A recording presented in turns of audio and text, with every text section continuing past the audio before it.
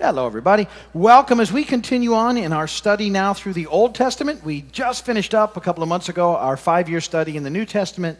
We've undertaking the journey of a 15-year study through the Old Testament. So we have our 5-year track to back us up that we're going to do it, and that's very good.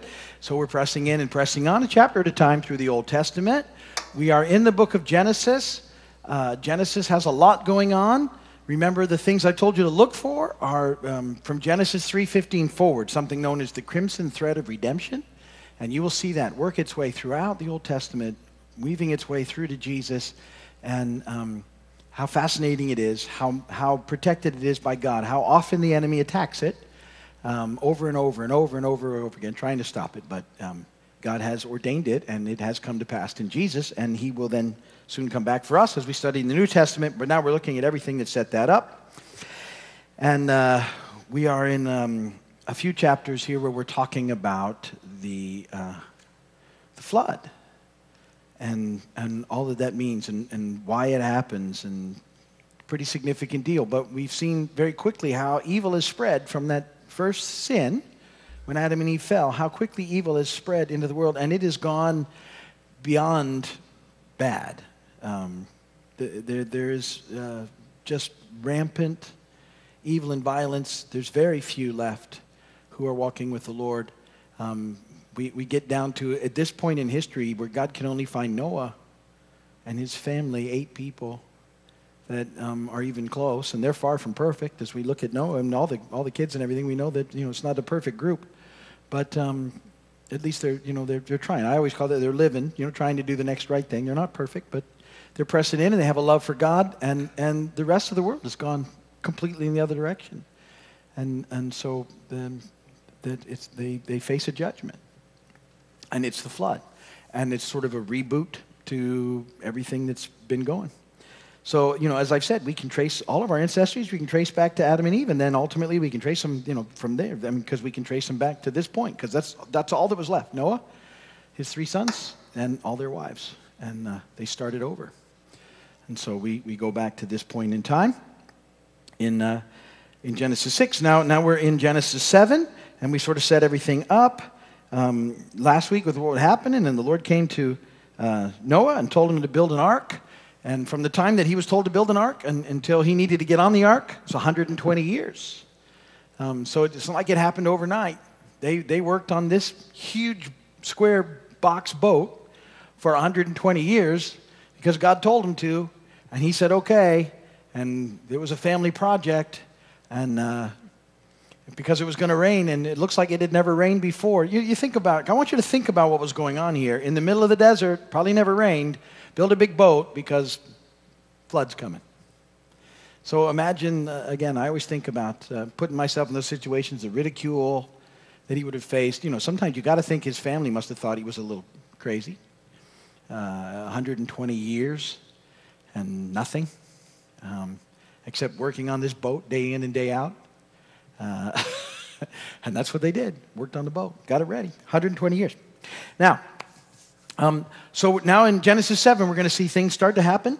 And we know that when we read it, I'm just going to give you a little preamble. So when I'm reading it, you'll see what's happened. The rains start on the 17th day of the 2nd month. And on the 10th day of that month, Noah and his family were told by God to move into the ark. So they had a week. They began to move in. Moving doesn't happen like that. Anybody here ever moved before? It takes a week. God even knows back then. It took them a week. Oh, we got a week. Okay, we got to move. And so even after 120 years of getting it ready, now it was time to move in. And so on the 10th day of the 2nd month, they begin to move into the ark, and they begin the process, I believe, of getting everything ready, finishing up and getting their stuff in there. And they have a week to do that. But I believe they were, they moved in that 10th day, and so they were, but they weren't stuck on the boat yet. They were coming out, and the animals were probably, being sent to them in a divine way, and they were taking care of them and getting everything loaded. They had a week to make that happen. They had a week to make that take place. And so that final week of the flood, it finally had come after 120 years. God says, get in. You got a week, and so they did. And again, think about that. I mean, just the process of that. And then finally on that last day, the 17th day, they go in for the last time, and God shuts the door, makes it safe. It's pretty cool. God shut the door. So he apparently had told them not to make a provision for shutting the door themselves. He would take care of that. And so he gets them all safely in and shuts the door. And then there they are. Now they're in the boat. I don't. You wonder, because like in the portrayal of the movie, as the boat door shuts, it starts to sprinkle. You don't know how long even that. Well, it started, but you don't know. And so then it started to rain. It continued, and however else the waters came, and the flood waters came and everything, it started to rain. But apparently the way it did, the boat just began to lift up. And, did humanity go running to the ark too late? We don't know. I mean, again, that's what you see in the pictures, but we don't know. But it was the day of reckoning. We'll look at that. It was God's judgment on a world that had gone completely south at that point. And in effect, the floodgates of heaven are open, the springs of the great deep burst forth, and the highest mountains were covered by water. And so at some level, over that 120 years, these people could have repented. I think it was a big picture of what was happening. It's not like they didn't have an opportunity. God, when you read the Old Testament, you will see some things you question. You're like, why was God like that? It was always after a huge period of time for people to repent and change, and they refused. They absolutely refused. And refusing to repent ends up in judgment. I mean, that's how that thing works. But there's this huge time that God gives. God is so gracious and merciful. People go, that doesn't seem like a gracious God. We know of that last 120 years was an opportunity for them to repent. They refused. All these people just refused. And so that happens. So the rains start. The rains last 40 days, but don't forget that that's not the end of the story. So after 40 days, the rains stop, which is the 27th day of the third month. The water continues to rise for another 110 days. So don't think it was 40 and then they were out. Another 110 days. And it reaches its peak at 150 days. And then the ark at that point rests on a mountain peak. In Ararat, where this little flag came from. We'll see that next chapter. It takes 150 days from that point for the water to recede, and that takes us to the 12th month on the 17th day.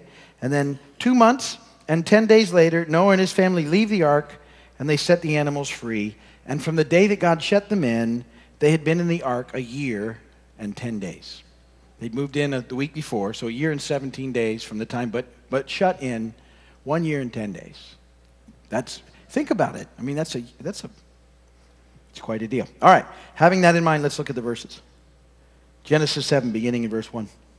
The Lord then said to Noah, "Go into the ark, you and your whole family, because I have found you righteous in this generation. Take with you 7 of every kind of clean animal, a male and its mate, and 2 of every kind of clean animal, a male and its mate, and also 7 of every kind of bird, male and female, to keep their various kinds alive throughout the earth. 7 days from now I will send rain on the earth for 40 days and 40 nights, and I will wipe from the face of the earth every living creature I have made." And Noah did all the Lord commanded him. Noah was 600 years old when the floodwaters came on the earth. And Noah and his sons and his wife and his sons' wives entered the ark to escape the waters of the flood. Pairs of clean and unclean animals, of birds and of all creatures that moved along the ground, male and female, came to Noah and entered the ark, as God had commanded Noah. And after the 7 days, the floodwaters came on the earth. In the 600th year of Noah's life, on the 17th day of the second month, on that day all the springs of the great deep burst forth, and the floodgates of the heavens were opened. And rain fell on the earth 40 days and 40 nights. On that very day, Noah and his sons, Shem, Ham, and Japheth, together with his wife and the wives of his 3 sons, entered the ark. They had with them every wild animal according to its kind, all livestock according to their kinds, every creature that moves along the ground according to its kind, and every bird according to its kind, everything with wings. Pairs of all creatures that have the breath of life in them came to Noah and entered the ark. The animals going in were male and female of every living thing, as God had commanded Noah. Then the Lord shut him in. For 40 days the flood kept coming on the earth, and as the waters increased, they lifted the ark high above the earth. The waters rose and increased greatly on the earth, and the ark floated on the surface of the water. They rose greatly on the earth, and all the high mountains under the entire heavens were covered. The waters rose and covered the mountains to a depth of more than 20 feet. Every living thing that moved on the earth perished, birds, livestock, wild animals, all the creatures that swarm over the earth, and all mankind. Everything on dry land that had the breath of life in its nostrils died. Every living thing on the face of the earth was wiped out. Men and animals and creatures that moved along the ground and the birds of the air were wiped from the earth. Only Noah was left and those with him in the ark. The waters flooded the earth for 150 days. Blessed be the word of the Lord. So, there we have the encounter of what's taking place and what's happening with Noah and the ark.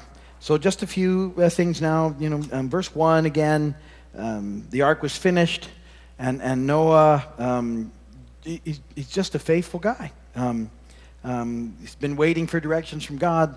The directions come, and he begins the journey and gets his family moving in the process. All of the animals. And people often speculate, how could the ark hold all the animals? But then, if you read on, these are great studies, And I encourage you, when you have a question like that, research it a little. Google is a fascinating tool. But be careful of the sites that you use. But there's some interesting and wonderful things that come up. And you can find out a lot about what was happening, and it's great research. But most of the evidence points to the fact that the ark, the way it was designed and created and how big it was, could easily house everything that it needed to house at that point in time as they came to the Lord. Also, it's kind of interesting. I don't know if you've ever kind of thought about it.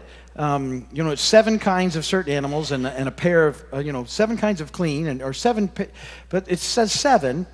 And I actually think that the 7 is 3 pairs, male and female, and 1 extra. And you think, why the extra one? Well, there was sacrifice that was going to continue on in this journey, so these were clean creatures, and they were brought along for that. So I think the 7 is 3 pairs, a male and a female, and an extra that will be offered to God throughout the process. And then 1 pair of the unclean animals were brought, and the 3 pairs of clean animals, as soon as they were released, would begin to repopulate the earth, as would the pair of the unclean, and this would take place. And so off they went. But, there was big animals and little animals and all sorts of everything that crawled around, and they had them all on the ark. Even the mosquitoes, apparently. I don't know. They're flying insects. Did they make it on the... I don't know. That would have been a good one not to have make the flood survived, right? But they did. So you have all those things going on. They went in 2 and 2. People, I think, often wonder, well, did they go out and gather all these animals? I think God just had them show up. Could God do that? Absolutely. God's in charge of everything. And he could easily say, okay, guys, go. And off the animals would go. They'd get ready and be there in time and get ready to get on the boat and all that good stuff. And I said in verse 16, the Lord shuts him in. That's a big deal. Literally, the Lord shut him in means covered him round about. And so I kind of like the idea of that. God's protection. God's hand was on him. Noah and his family were the object of special protection and divine care from the Lord. And I like that picture because that's the kind of, I believe that's in Christ. Now that's the same picture. The Lord, we have, protection from the Lord forever. That doesn't mean we don't go through difficult stuff. It just means that he's got us through ever in the process. And then in verse 17, the waters increased. The ark starts to, float, and they're heading up. The water rises to more than 20 feet. 15 cubits is what it says, and somewhere 22 and a half feet would that be, or the NIV calls it over 20 feet. Now, we get to this point. There are some theories, or a theory, that this is not a worldwide flood. Some people believe that they, in order to, sometimes people will try and make Scripture fit into science instead of the other way around, because the Scripture is always true. When Scripture and science don't line up, it's because the science is bad. Not that science is good, but it's biased and interpreted funny and all those other things. When they don't mesh, it's not the Scripture that's wrong, ever. And it always works its way out, even in our own lives. You will see that it will work its way out. Everything that comes up, they go, over time, it'll work its way out because the Scripture's true, and we can count on it. So some have, believed that this flood was actually limited to what the writer could see at the time, and it was limited in scope to being sort of a flood in that period, and that the writer of Genesis is using the language of appearance. This is what it looked like to him. And some people believe in that, but I don't at all believe in that. The language that we read, that this is a universal judgment, and if you start to think about the scriptures, he says from the face of the earth, and that every living thing, and the mountains were covered to such a height that the ark could float over them, and then eventually settle on a peak, that the entire planet was ultimately and completely immersed. And also, the fossil record really is very easy to match up to a universal flood. It looks right when you look at the fossil record, because as the water would increase, different things would have been dying, and it fits in with perfectly with the fossil record that we have in layers moving back. And if it wasn't universal, then there's a lot of stuff that we have issues with that people aren't thinking through. If it wasn't a universal flood, why would God give the rainbow as a universal sign of his covenant, which we'll read about in Genesis 9? And why would people in a local area need such a sign? And if it was just a local event, why did God have Noah build such a big boat to save in the animals? Why didn't he just tell him he had 120 years? You should move. Wouldn't that have been a whole lot easier? Big boat, or just move. You need you to move another county over. You're going to be okay. So it doesn't make sense. And also, God promised that he would never send another flood like that one. And if it wasn't a universal flood, then God's not holding up to his word, because huge floods have happened since in certain places that have had devastating impact in our own time. Lots of those things have happened. And so really just reading the text, it has to convince us that what they're talking about is a universal judgment. And the science then ultimately bears that out, and it does. But anyway, people, we're always trying to find places where they can sort of have issues with those things. And so the flood bears witness to universal sin and judgment. Peter, also, the Apostle Peter actually talks quite a bit about Noah's experience, and he sees it as a picture of salvation in faith, through faith in Christ Jesus, which I believe it's a type of the whole process, and that, the only way that Noah and his family could be saved was through the ark, and for us, the only way that we can be saved is in Christ. And he protects us from the judgment. He covers us. All those things are pictures of what happens in Jesus for us. Jesus is, in effect, our ark through the storm. In 1 Peter 3:18, it says, Christ died for our sins once and for all, the righteous for the unrighteous, to bring you to God. He was put to death in the body, but made alive by the Spirit, through whom he also went and preached to the spirits in prison who disobeyed long ago. When God waited patiently in the days of Noah while the ark was being built, in it only a few people, 8 in all, were saved through water. This water symbolizes baptism that now saves you, not the removal of dirt from the body, but the pledge of a good conscience toward God. It saves you by the resurrection of Jesus Christ, who has gone into heaven at God's right hand with angels, authorities, and powers in submission to him. And it's a picture of us coming to Christ, in whom we find life and eternal life as our Lord and Savior. The importance of being baptized, we just talked about in that process, one of the 2 ordinances that the church was given, and that this whole thing is a type of Jesus, the ark and the being spared from judgment and all the things that happen in the process. And so, and what we are about to celebrate, Jesus, he died and was buried and he rose again, are all pictured in this whole process. In what we see there. And so all that's kind of happening in that chapter, and that's covers it pretty well, I think. There's more, and we'll pick up more and more as we go in the process. So now just remember where we left it. The water's receding, and in Genesis 8 we'll pick up some more information. We'll see what happens as they wait now for the waters to completely subside so they can get back and off the boat. So that's good. If you're watching my video, thank you, and we'd love to see you soon. And if you need prayer, go to the website. There's a prayer page, and you can just fill it out, and we'll pray for you. But we're going to shut it down right